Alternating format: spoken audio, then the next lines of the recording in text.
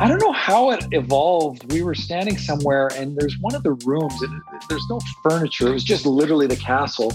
And it was a massive room with this ceiling that seemed to go on forever. And hanging down was this crazy big chandelier, like one of those you see in the movies. Like it looked about 8-10 feet in diameter, just hanging there, but like wood, and it had candles. It wasn't like electric or anything. It was the candle one.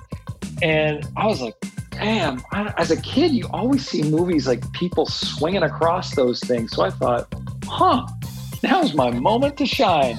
And I can't remember what I was standing on. I just jumped off of it and landed on the chandelier and swung across the room.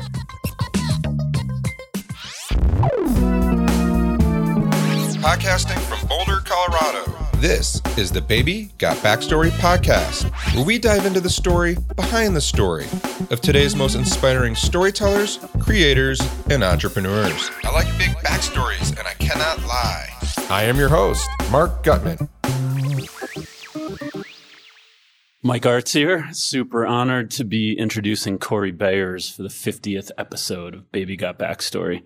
I've got a long history with Corey, and I can honestly sit here today knowing I'd be on a much different path if I hadn't been lucky enough to get to work with Corey through a couple different companies he's been at. So for me, as I thought about our journey, I realized how much that I was at a kind of a pivotal point of my career in life. I was freelancing, but we hadn't started our agency yet. We were starting a family, but didn't have a family yet. Like it was this big moment in my life of, I think, stepping into a whole new level of growing up, building a business, building a family when I crossed paths with Corey. And so as I look back on that, I feel like it was, the stars aligned to have a mentor, a client, and a friend like Corey taught me so much that I think is a big part of the foundation of what we do today. So I first met Corey when we got hired. Actually, I got hired to be the snowboard team manager for Helly Hansen.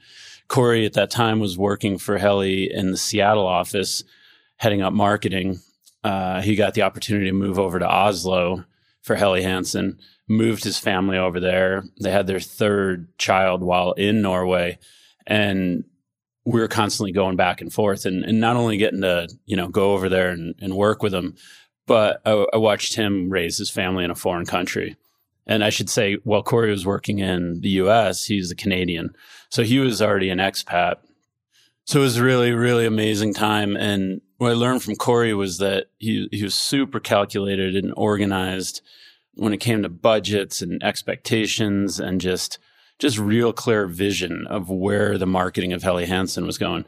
And I think sometimes that stifles creativity, but when you have someone who has creative vision and formulaic execution with budgets, that's, I think, what is so hard to find these days. We work with a lot of different clients and, some are very wild style and you go out and get stuff done.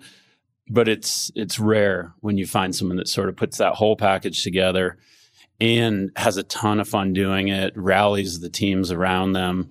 People are excited to go work extra hard. And then Corey's also got the other side that you kind of got to watch out for that might not come out till later night. But let's just say that Corey's liver was built and designed in Canada. And it's a powerful machine that you should just know what you're getting into. We've seen some weaker folk not survive. So yeah, just this great journey, learning from Corey, him really giving us an ability to expand the work we did with Helly, which was at the time we were launching the Public Works, our agency. It all fell into place. And I can sit here probably 15 years later knowing that it was a huge chapter of my life with so much fun and education. And I owe a ton of that to Corey. So it was cool to see him make the decision eventually to leave Helly Hansen, go to Lululemon, which was a move back to Canada. Lulu at the time was, I think a brand that so many people were envious of watching. It seemed like they were just on top of the world. And Corey had a great gig there, and his family was back in Canada. He was closer to solid quality hockey, which I know is a big part of his family's being. And but then he got this opportunity to go work with Patagonia and head up their marketing, which I think for any of us who love the outdoor industry or the outdoors or companies that take a stand and do really hard things. I mean, Patagonia is at the pinnacle. So now Corey sits in this position of, I mean, he's in a position now that's going to change the world. You know, what he does, what that company does, what his team can do.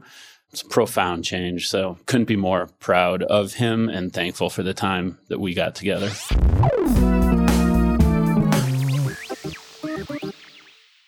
So I'm here with Corey Bayers, the Vice President of Global Marketing at Patagonia. Corey, what does a Vice President of Global Marketing at Patagonia do? That sounds pretty official. Wow, I'm all grown up. It's about time, right? Exactly.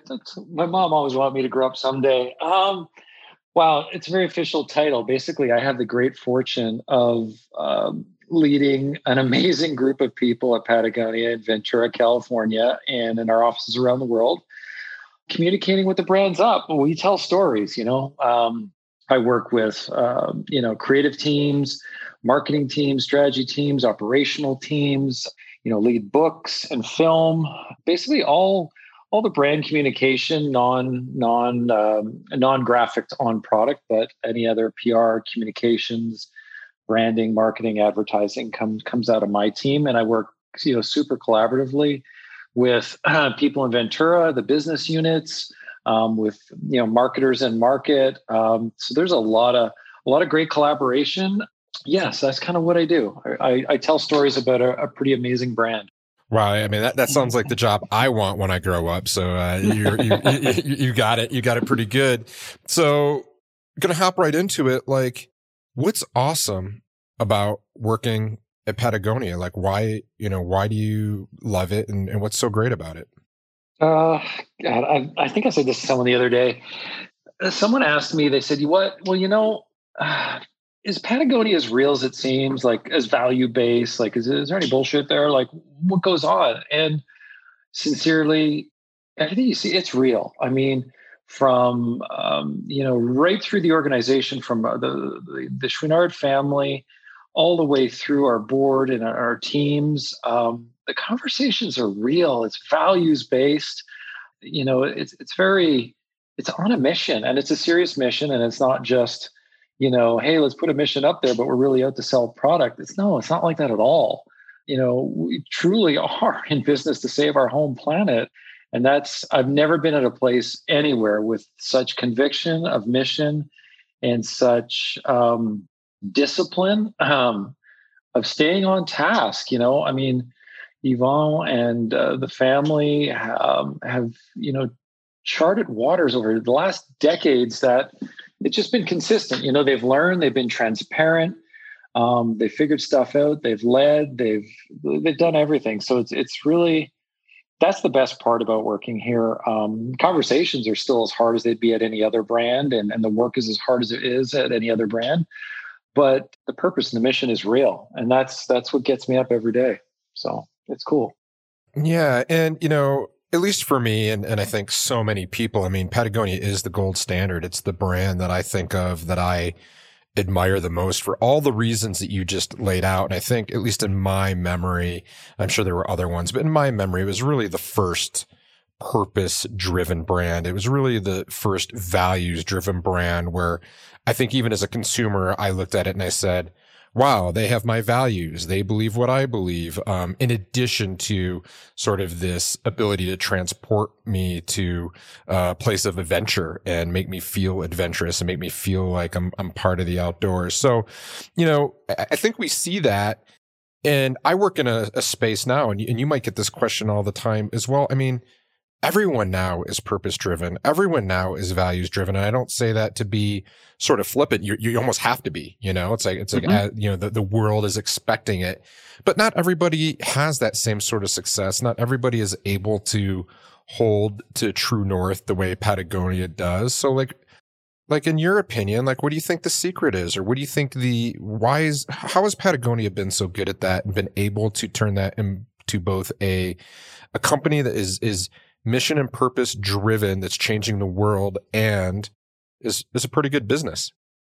Yeah, that's a meaty question. I originally thought when I interviewed at Patagonia, I sat down with Yvon Chouinard, one of the founders, and I asked him, I said, what does success look in 5 years? Like, what do you want from me? Like, what does Patagonia look like in 5 years? How do I know if I'm succeeding in your eyes? Like, are we moving forward?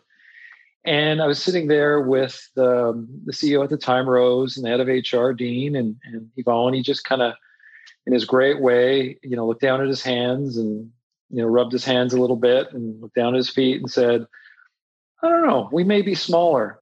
And the head of HR just went white, just pale. and I said, that's the perfect answer. And what I mean by that is they don't really give a shit about sales. We're not numbers driven. They've had some hard years in the past, I'm sure, over the decades, and some good years, and I'm sure that'll continue. But the success for them and Patagonia in general has never solely rests on a sales figure or a growth target. Success looks like, getting more activists to sign up, to sign a petition, to, defend a local watershed, to change a supply chain completely on its head to organic cotton only. Those are huge success factors, regardless of a sales figure. And I'm not saying that all other brands are just looking at a sales figure, but it does give us a different frame of reference of what success looks like. And I think that's helped us weather a lot of different storms over the decades. So that mentality about truly wanting to do good and being up for that change and measuring that change has been such a central tenet to who we are that I think that's our success metric. So, yeah. Yeah. And we've talked a little bit about what's so great about Patagonia, but what's really hard about what you do there, and what don't we see? What don't we know? Like, and what do you wish, like, maybe people did know about the how hard it is or the hard part of what you're doing? It's a bit of a double-edged sword on this one. The hardest part is because we're seen as a leadership brand, we're held to a very high standard, which is right. And to me, this is where you get the double edge to it. We're held to a high standard, but we're also open to, like anyone else, even more so though, we've got, if we step out of line, we got a target. Like, people let us know. And that can be really hard when you're doing, making the number up 9 out of 10 things right, or 9 out of 15 things right. And you do one thing wrong and you get hammered for it. You're like, damn, but there's all this other stuff we're doing good. Yeah, we dropped the ball on that one, but look at the goodness. But I look at it on the other side and go, you know what? It's a good way to be, though. Our community that cares and we care holds us to that standard, and that standard allows us to keep moving on and keep pushing ourselves. So while it does get hard and frustrating sometimes, it does pull us forward. It's a nice standard to be held to. Well, now you've got me curious because, I firmly believe that we often grow through those hard times when we're challenged or when there's criticism. So can you recall a moment that kind of falls into the parameters you just described, where maybe you did a misstep or you got called out, and how that went and how you learned from that, and then how you were able to kind of return back to that high standard through that learning moment? Yeah. Looking at, as an example, I look at, let's see, DWR, water repellent finish on garments. We are switching to be non-fluorocarbon, so not as toxic, in that there have been other brands that have been quicker, because we look at, what are the options? So by switching from one formula to another, there's impact. And it's not a marketing play to just switch and say, hey, we're PFC free or whatever. It's okay, well, what chemistry are you using now? And what are the effects on the environment now? And because there are ramifications, and we've spent some time looking at the solves, and we don't want to jump to a solve that is just makes us look good or feel good when we know there is also an environmental impact to a lot of these options out there. So working with our supply chain, working with our partners to get that right formulation.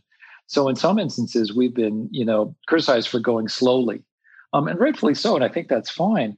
But, people need to know that we really examine all solutions and we play through the impacts. And those impacts could be on the environment. Those impacts could be on performance and durability, lifetime value of the garment itself, its performance of the garment, other harmful effects. So we kind of play through everything. We're very much a measure twice, cut once mentality. And when we go, we go. But a lot of times, our communities don't see that, so we can be called out. And that's rightfully so. But sometimes it's a little hard, but it's all good. They're keeping us to that standard. But DWR is one of the examples that we're looking at right now. We are switching, and in subsequent seasons, we're going to be completely flipped, and it's going to be really exciting.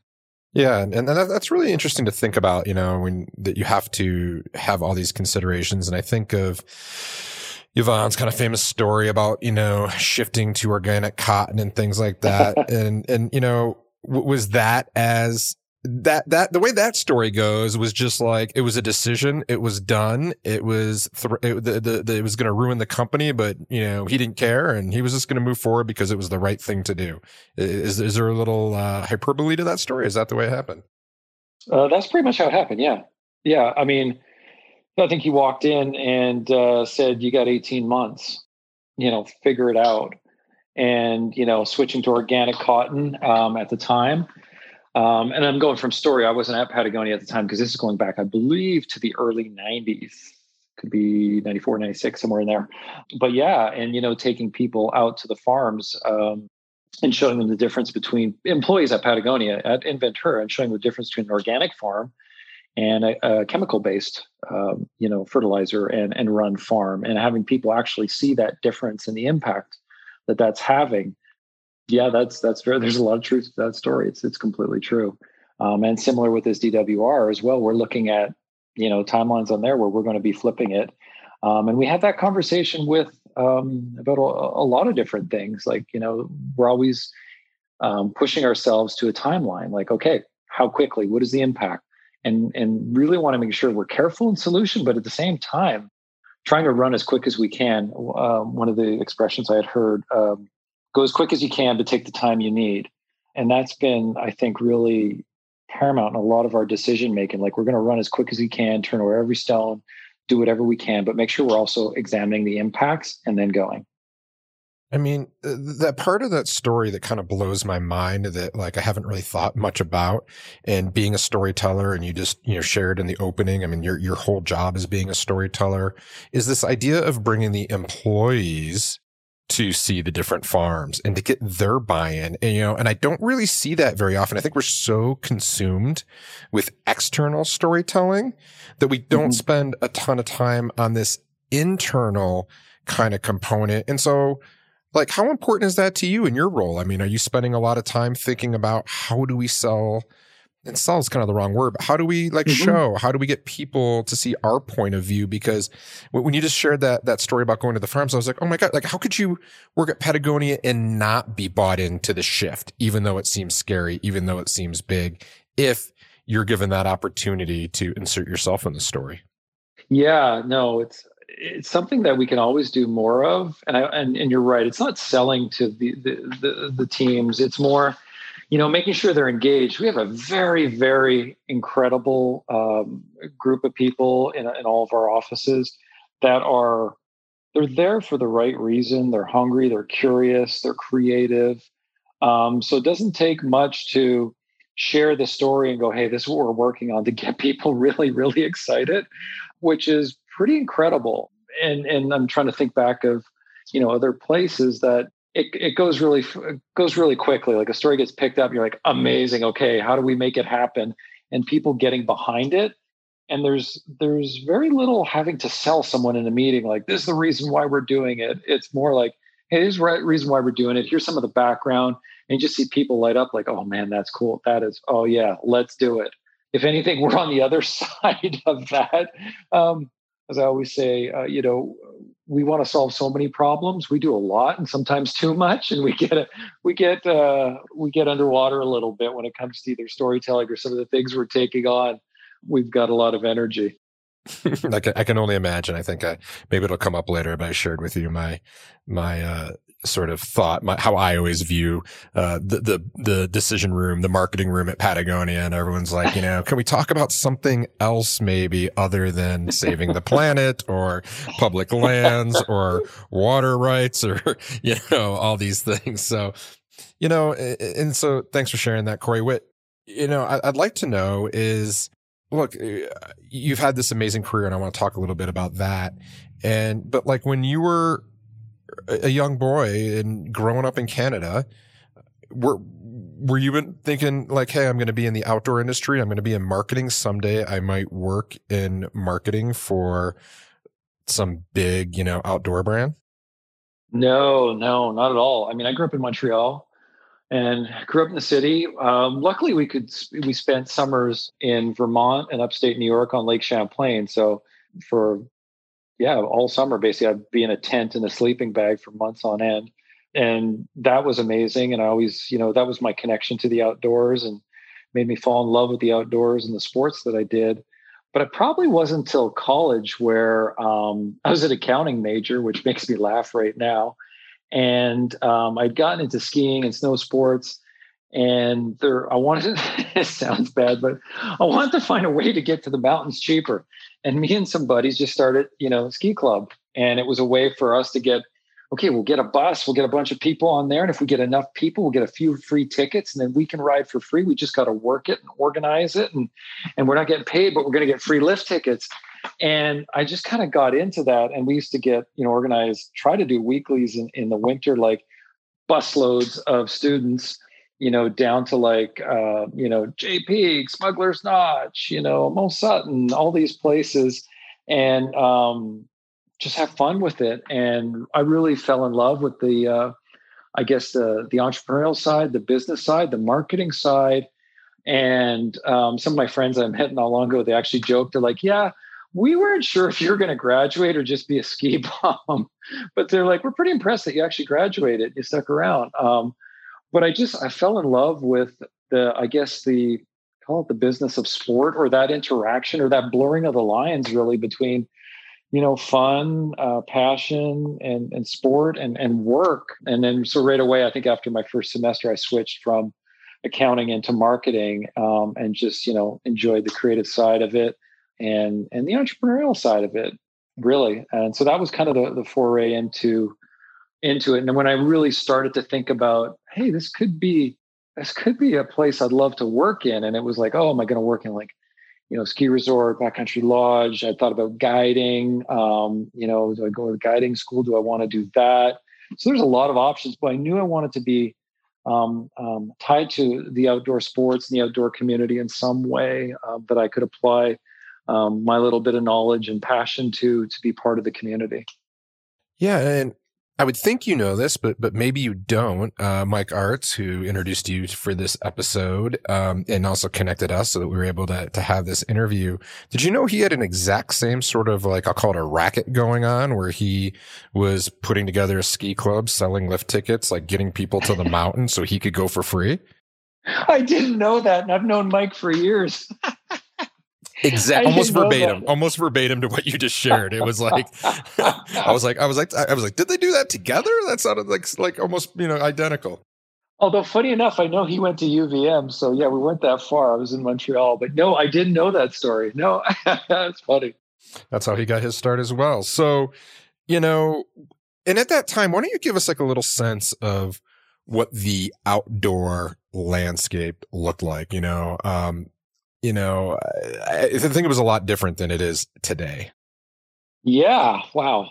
I mean, it was definitely a lot. It was more fringe. It was more, a lot fewer brands. The space wasn't, I won't say co-opted, but it wasn't as mainstream. It was a little more isolationist, different kind of pursuit, smaller group, smaller community at the time. So yeah, it was a little different in that regard. obviously, product and technology has just exploded in terms of what's possible now. But the community was a lot smaller, and you were more on the fringe. It wasn't as mainstream to see someone. You saw someone walking in a ski jacket or a waterproof jacket or even hiking boots in the city. You either thought they were a student or a traveler or something like that, like a European traveler coming through, backpacking through. Whereas now it's very commonplace. I mean, it's part of the culture. It is a mainstream activities and pursuits. So yeah, it's grown immensely, which has had some great upside to it. I mean, it's been amazing to tie it back to Patagonia though, but something that people aren't going to protect the land unless they have an attachment to it, love it, know it, care about it, or have recreated on it. And by having more people involved in the sport, it's only going to get more people involved in defending the places we love. So it's been super positive in that regard.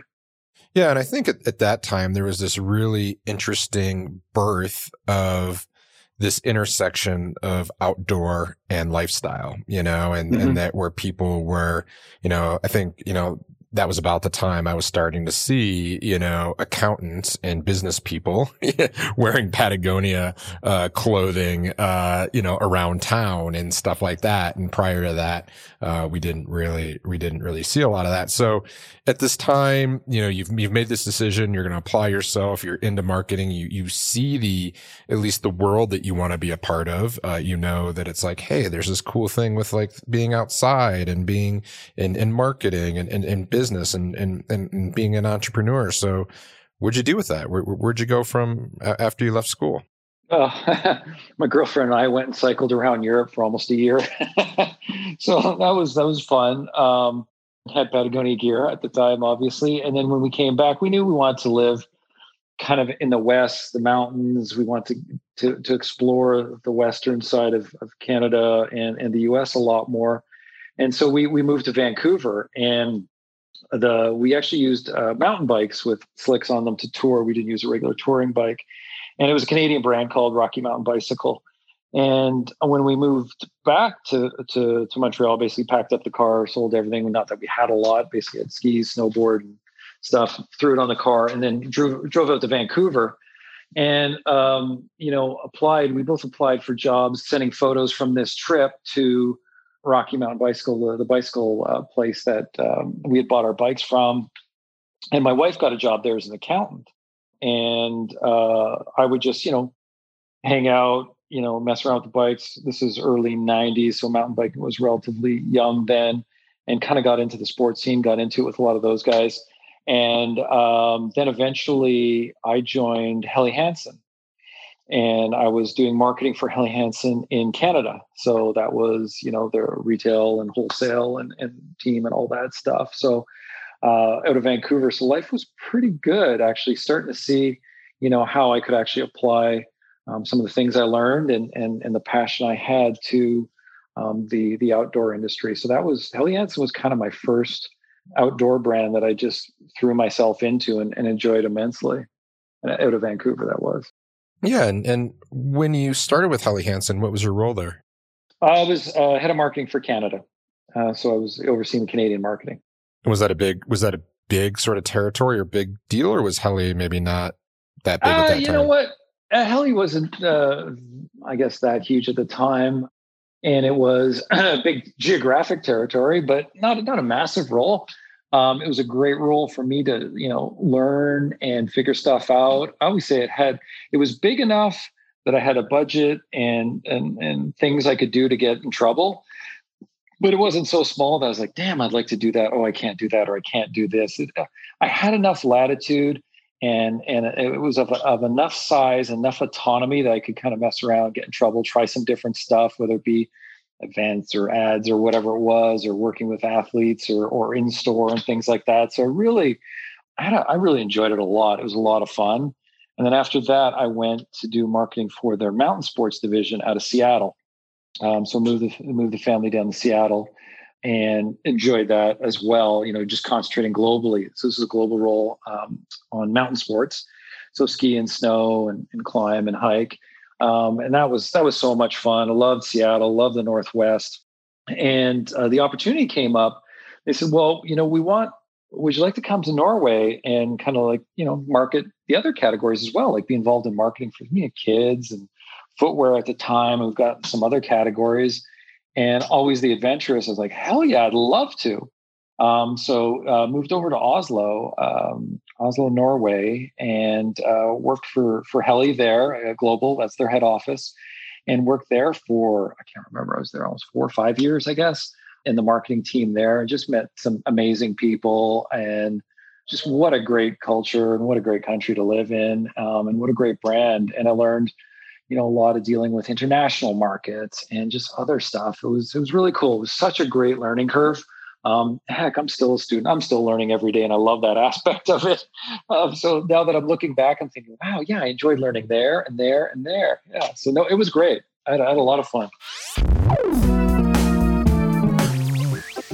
This episode brought to you by Wild Story. Wait, isn't that your company? It is. And without the generous support of Wild Story, this show would not be possible. A brand isn't a logo or a tagline or even your product. A brand is a person's gut feeling about a product, service, or company. It's what people say about you when you're not in the room. Wild Story helps progressive founders and savvy marketers build purpose-driven brands that connect their business goals with the customers they want to serve so that both the business and the customer needs are met. This results in crazy, happy, loyal customers that purchase again and again, and this is great for business. If that sounds like something you and your team might want to learn more about, reach out at www.wildstory.com, and we'd be happy to tell you more. Now back to our show.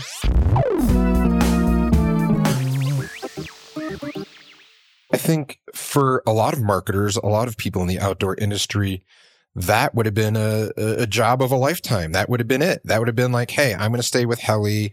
I'm going to do, I've got it good. I've got it really good. And yet another role came your way. And did you go right from Helly Hansen to Lululemon?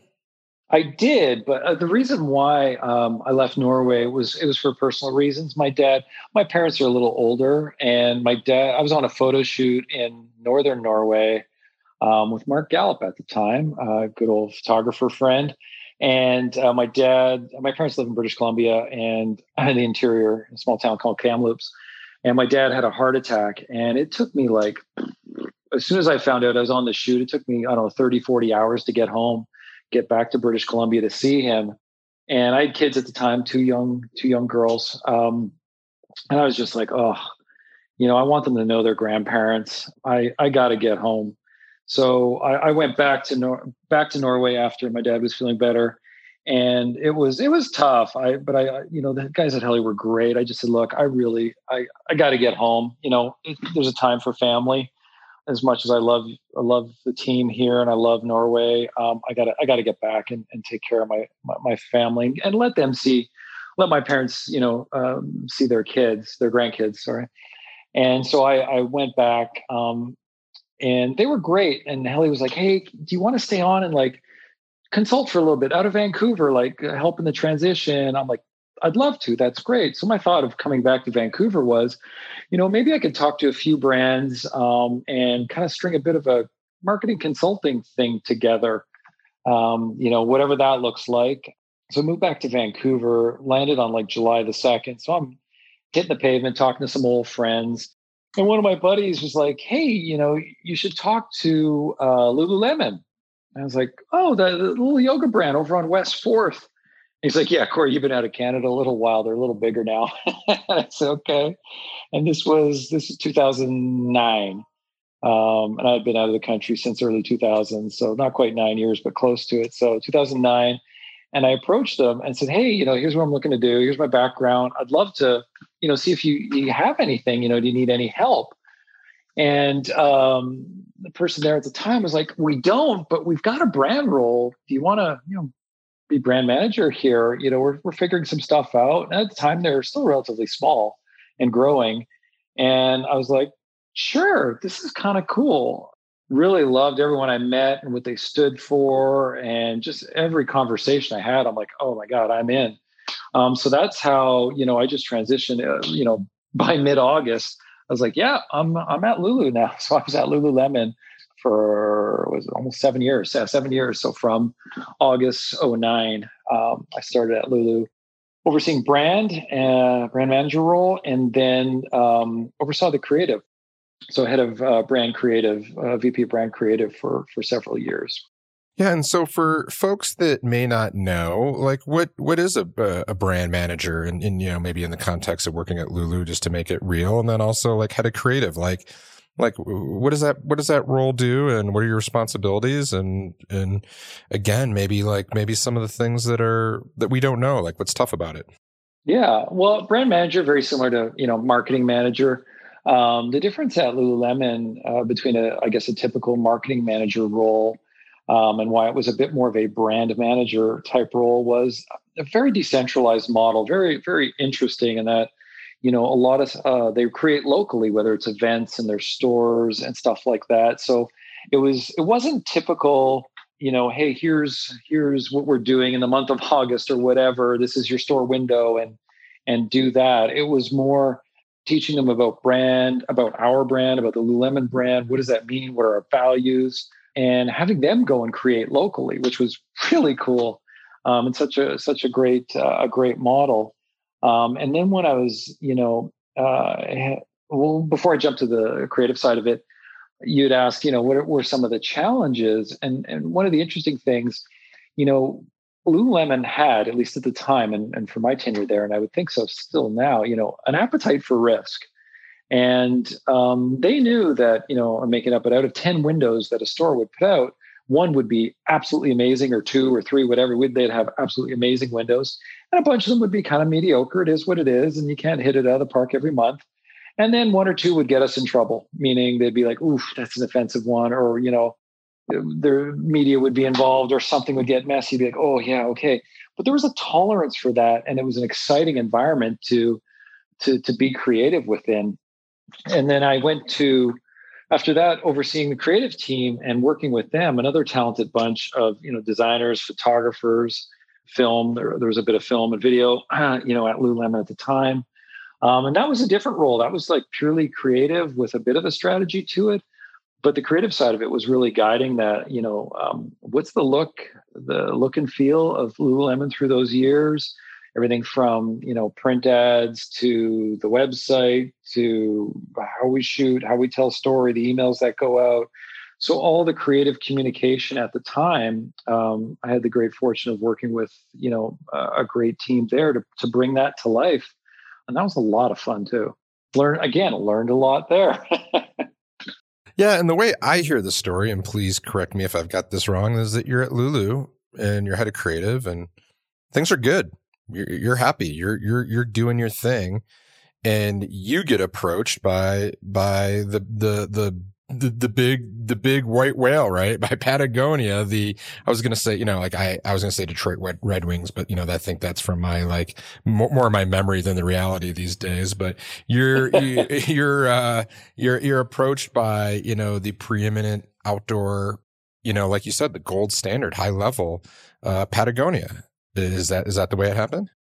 Yeah, it was actually interesting in that when I was still in Norway and I was looking to move back to Canada, I had reached out to a few people, like different, recruiters, like, hey, you know what, I'm heading back to Canada for family reasons. I'd love to talk with you guys about something. I got talking with this person, Deanna, at a recruiting agency. We had a great conversation, and she's like, you know what, there's nothing at Patagonia right now, but I'll definitely keep you in mind. And she was working, I think it was in Portland, with a recruiting firm. And I was just kind of getting my name out because I was coming back to the US and I'd been out of the country for quite a while and didn't think anything of it.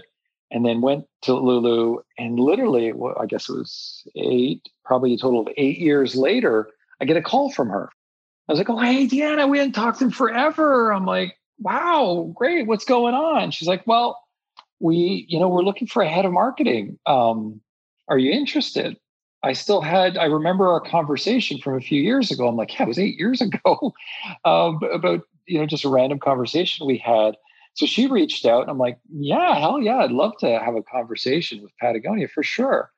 And it just kind of started there, really. I met with Rose, CEO at the time, and some of the people here, and just loved every interaction, every conversation I had. So it was a tough decision actually to leave Vancouver, to leave Lululemon. But yeah, it's been great. It's been great, almost 5 years now. Yeah.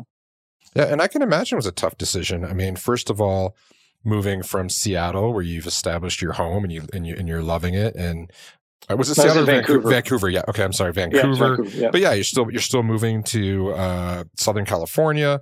That's a big move, and I could sense perhaps in the question that you referenced in the beginning of the show when you asked, well, how do I know I'm successful? I mean, I would have to think it might be intimidating coming into a company that's so highly revered, and certainly at a high position. I mean, my thought is like, I wouldn't want to screw that up. I don't want to be the one that starts to put, cracks in this hull of this ship. So, I mean, were you intimidated? Was it a little scary? I don't know if it was scary. I mean, all through the 80s, as skiing and in the outdoors, I was just so immersed in their catalogs and the imagery and the brand. And I'd read Let My People Go Surfing, that it didn't feel distant. It didn't feel like this is another entity. It felt like something I knew, something I was passionate about, something I felt close to in some weird way, because I'd been so involved or absorbing everything they had been doing for decades, really, like I said, since the 80s, that it didn't seem like such a leap. And the conversations were very real and just honest, and expectations are about saving the home planet, which I know that sounds massive, and it is massive, but I don't know. It's not something that really crossed my mind. It was, I guess, another adventure, a way to learn. And in a really weird way, it felt like kind of coming home because of they were one of the brands or the first brand I fell in love with, when I was into the outdoors or getting into it and getting into quality apparel and what spoke to me imagery wise. So yeah, it was a bit of a full circle in that regard. Yeah. Yeah. So you're there now. You're overseeing a great team. Like, what's next for Corey? I don't know. Keep having fun. Keep learning. Just keep growing. Really.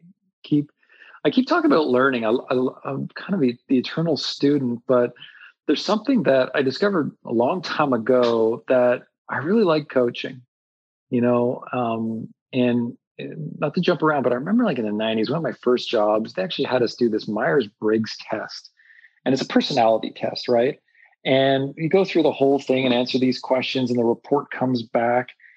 And I was, mid-20s at the time. And one of the things on there, it says, you really enjoy coaching. You'd be a great coach. And I never thought of that. Like, really, a coach? Like, when I played team sports, I never wanted to be the coach or anything like that. But I just discovered, like, okay, I want to be a coach, really?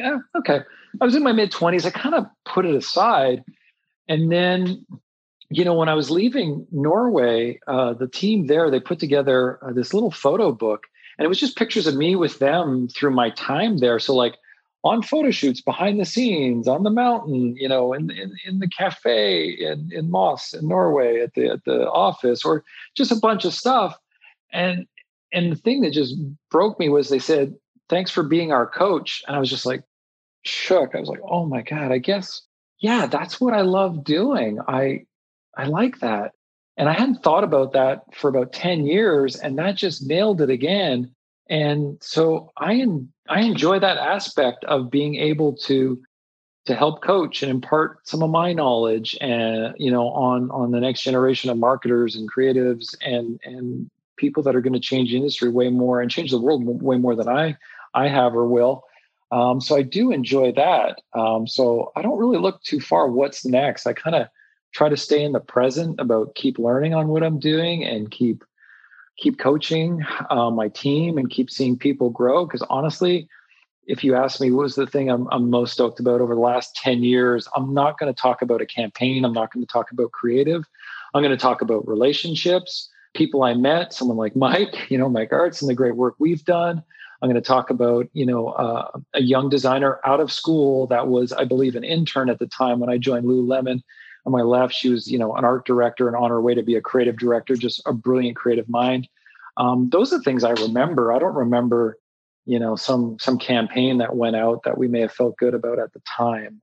So yeah, that's kind of what I'm looking at right now. No, and it sounds like you've been such an influence to a lot of different people. Just even how you described, your involvement in coaching and your influence in, coaching the next generation of marketers. But like, who's been the most influential person in your life? Wow, tough question. I don't know if there's been just one. I think throughout my journey, there's always been someone along the way that has really inspired me. We're talking about Mike. Mike is always inspired me with his just creativity, his drive, his sense of purpose, ability to have fun. I've looked up to Mike for a long time. I look at, some ambassadors I've had the pleasure of working with. When I was at Helly, there was one gentleman, Joran Kropp, who unfortunately passed away in a climbing accident several years ago, but such an influential person, and his perspective on life and what he accomplished, was amazing. I look at right now someone like Yvon Chouinard, who's simply iconic, the real deal, learning from him and hearing his little bits of wisdom. So yeah, it's kind of a bunch of people all along the way. I've always, it hasn't been one mentor. It's been a bunch of, a series of mentors, and even if they weren't full mentors, just learning like a snippet from here or someone teaching me something, going, wow, that's pretty cool. Yeah, I never looked at it that way.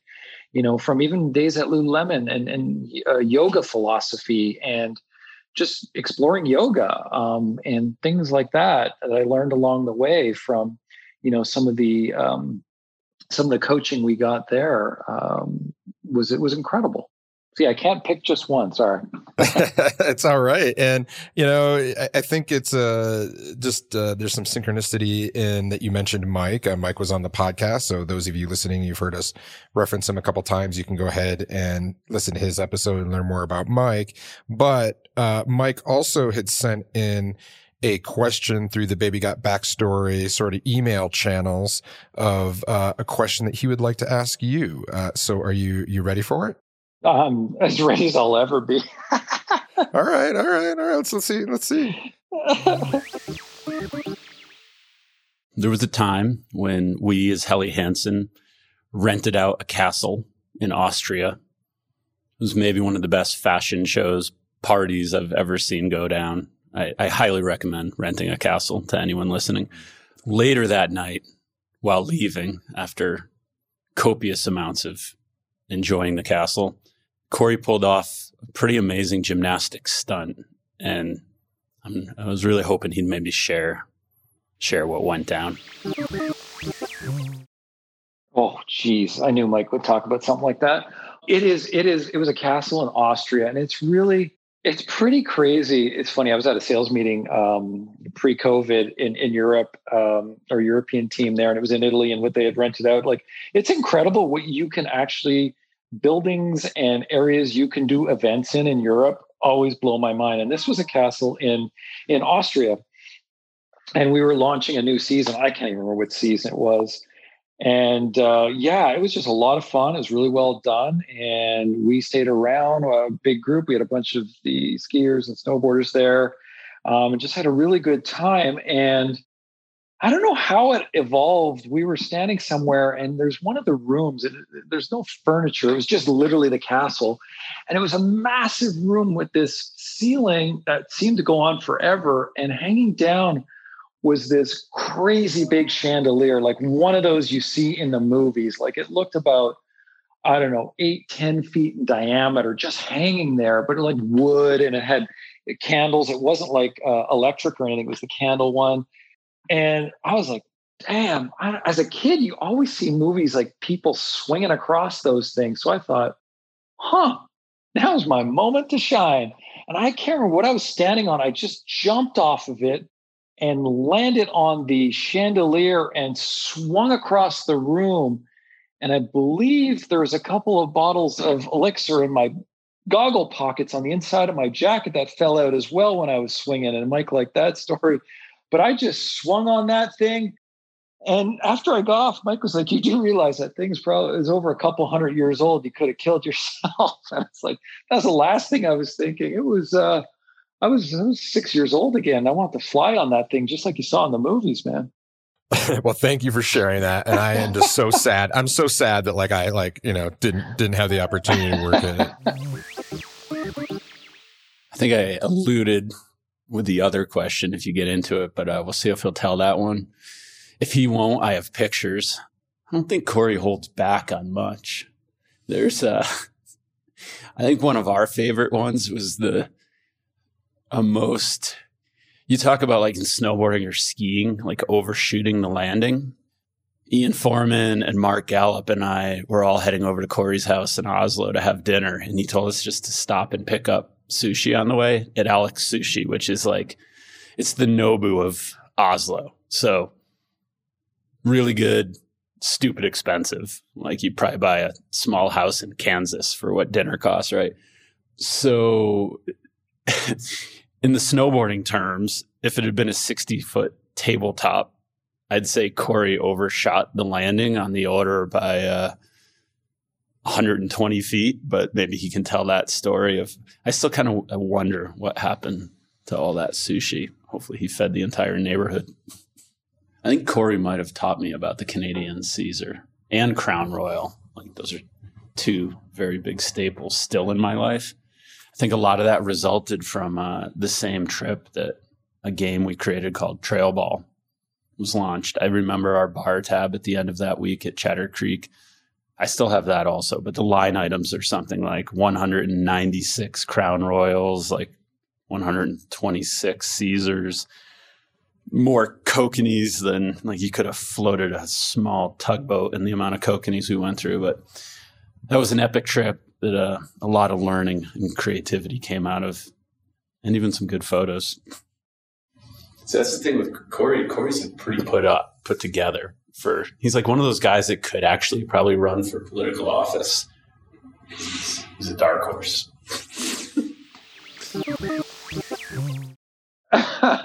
Yeah, I always struggle with the sushi orders, and I've gotten better in my old age, but I always just struggle with quantity. And these guys are coming over and they're hungry and I don't want them to starve. So I went to the restaurant during the day. I said, look, do you guys deliver? I'm not living that far, but I'd like to place an order. And do you deliver? And they're like, no, sorry, we don't deliver. I'm like, okay, well, I'm going to order now. I'll pay now. And my buddies will come by in a taxi. They'll pick it up and they're going to bring it to my house. No problem. And I still remember, Mike, when I opened the door, it was him and Gallup and Ian, and they're holding the sushi. It literally looked like a pallet of it. And they're all smiling and laughing. And I'm like, what's wrong? They go, well, we got a message from the owner of the restaurant. And I'm like, oh, geez, what would I do? My card bounced? Like, what happened? He goes, no, his message to you is, here's the number you should call. You order like it's for an army. We will deliver anywhere for you. And here's my personal number. So I overshot the landing. I think it was something like, $4,000 of sushi for 4 people, but it was, my wife still reminds me that to this day, whenever I order sushi, I get the look. So yeah, I really overshot the landing. I get the look. Yeah. Even my kids know the story and they give me the look too. Well, it's serving you well. You're still telling that story today. So has there ever been a moment like at Patagonia or any time during your career where you just felt like scared or like, something wasn't going to work out the way you had hoped? Oh yeah. What day of the week is it? Yeah. I mean, shit, a lot of times. Yeah. Because, as marketers or as creatives, whatever you're unleashing, kind of waiting for a reaction sometimes. So there's some stuff you can put out there and go, oh boy, this is going to be interesting how this one's received. And sometimes it's received well and sometimes it's not. Or yeah, there's always an element of risk or uncertainty. I mean, you do what you can. you work through it, you work with your teams, and then, but once it's into the big wide open, yeah, there's an element on a lot of campaigns or a lot of things that I've put out over the years that you're like, okay, how's it going to be received? Yeah, that feeling doesn't go away. I think it's a good feeling. Yeah, and so kind of in that same kind of ilk, like, what are you struggling with most right now? Right now, struggling. Let's see. Can I say the election? You can say anything you want. Yeah. Yeah, just electing climate leaders, people who are going to care for this planet. Trying to implement some government change, and that's something that we're very passionate about. And yeah, the environment. So that's a big thing right now. And obviously, we're a couple weeks away from Election Day, and hoping that we can, as a community, elect climate leaders that are going to help protect and keep these lands safe, so we can continue to enjoy them, and our children and grandchildren and everyone can enjoy them. So yeah, that's the biggest thing on my mind right now. Yeah, and you mentioned that you really enjoy coaching and that you enjoy mentoring that next generation of marketers and creatives. With that in mind, like, what's one piece of advice that you'd give them? Oh, this is like the letter back to yourself when you're 18 or something like that. Kind of, I always think about that sometimes. Like, what could I tell myself, or someone starting out? And I would say, you know what? Don't worry about being perfect. Like, don't chase perfection. Just go and do it and try it and figure it out. Don't be too concerned about how you look or let ego get in the way. Just dive in and figure stuff out. There's going to be great moments. There's going to be hard moments. That doesn't change. That just goes with you. But yeah, don't be apprehensive and don't worry about perfection. Just kind of dive in and be okay with it, and don't let your ego rule you.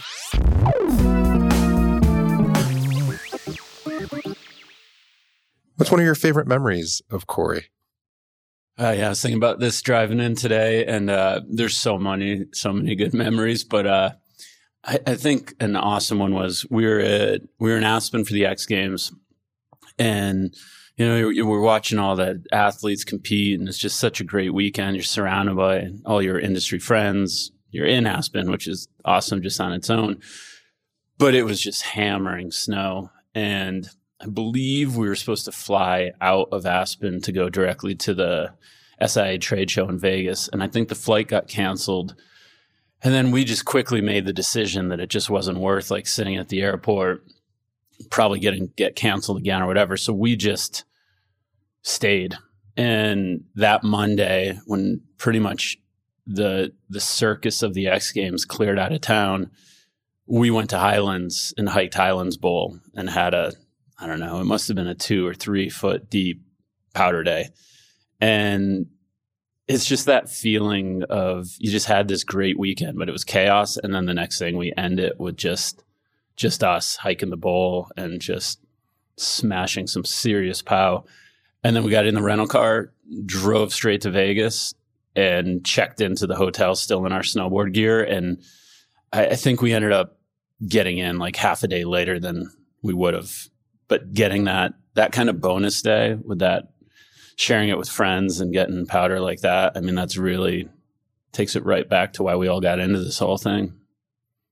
In addition to the question that you asked earlier, is there something else that you've always wanted to know from Corey that maybe there's been like this mystery or this thing outstanding that either professionally or personally you wanted to ask him and know the answer to? I don't know.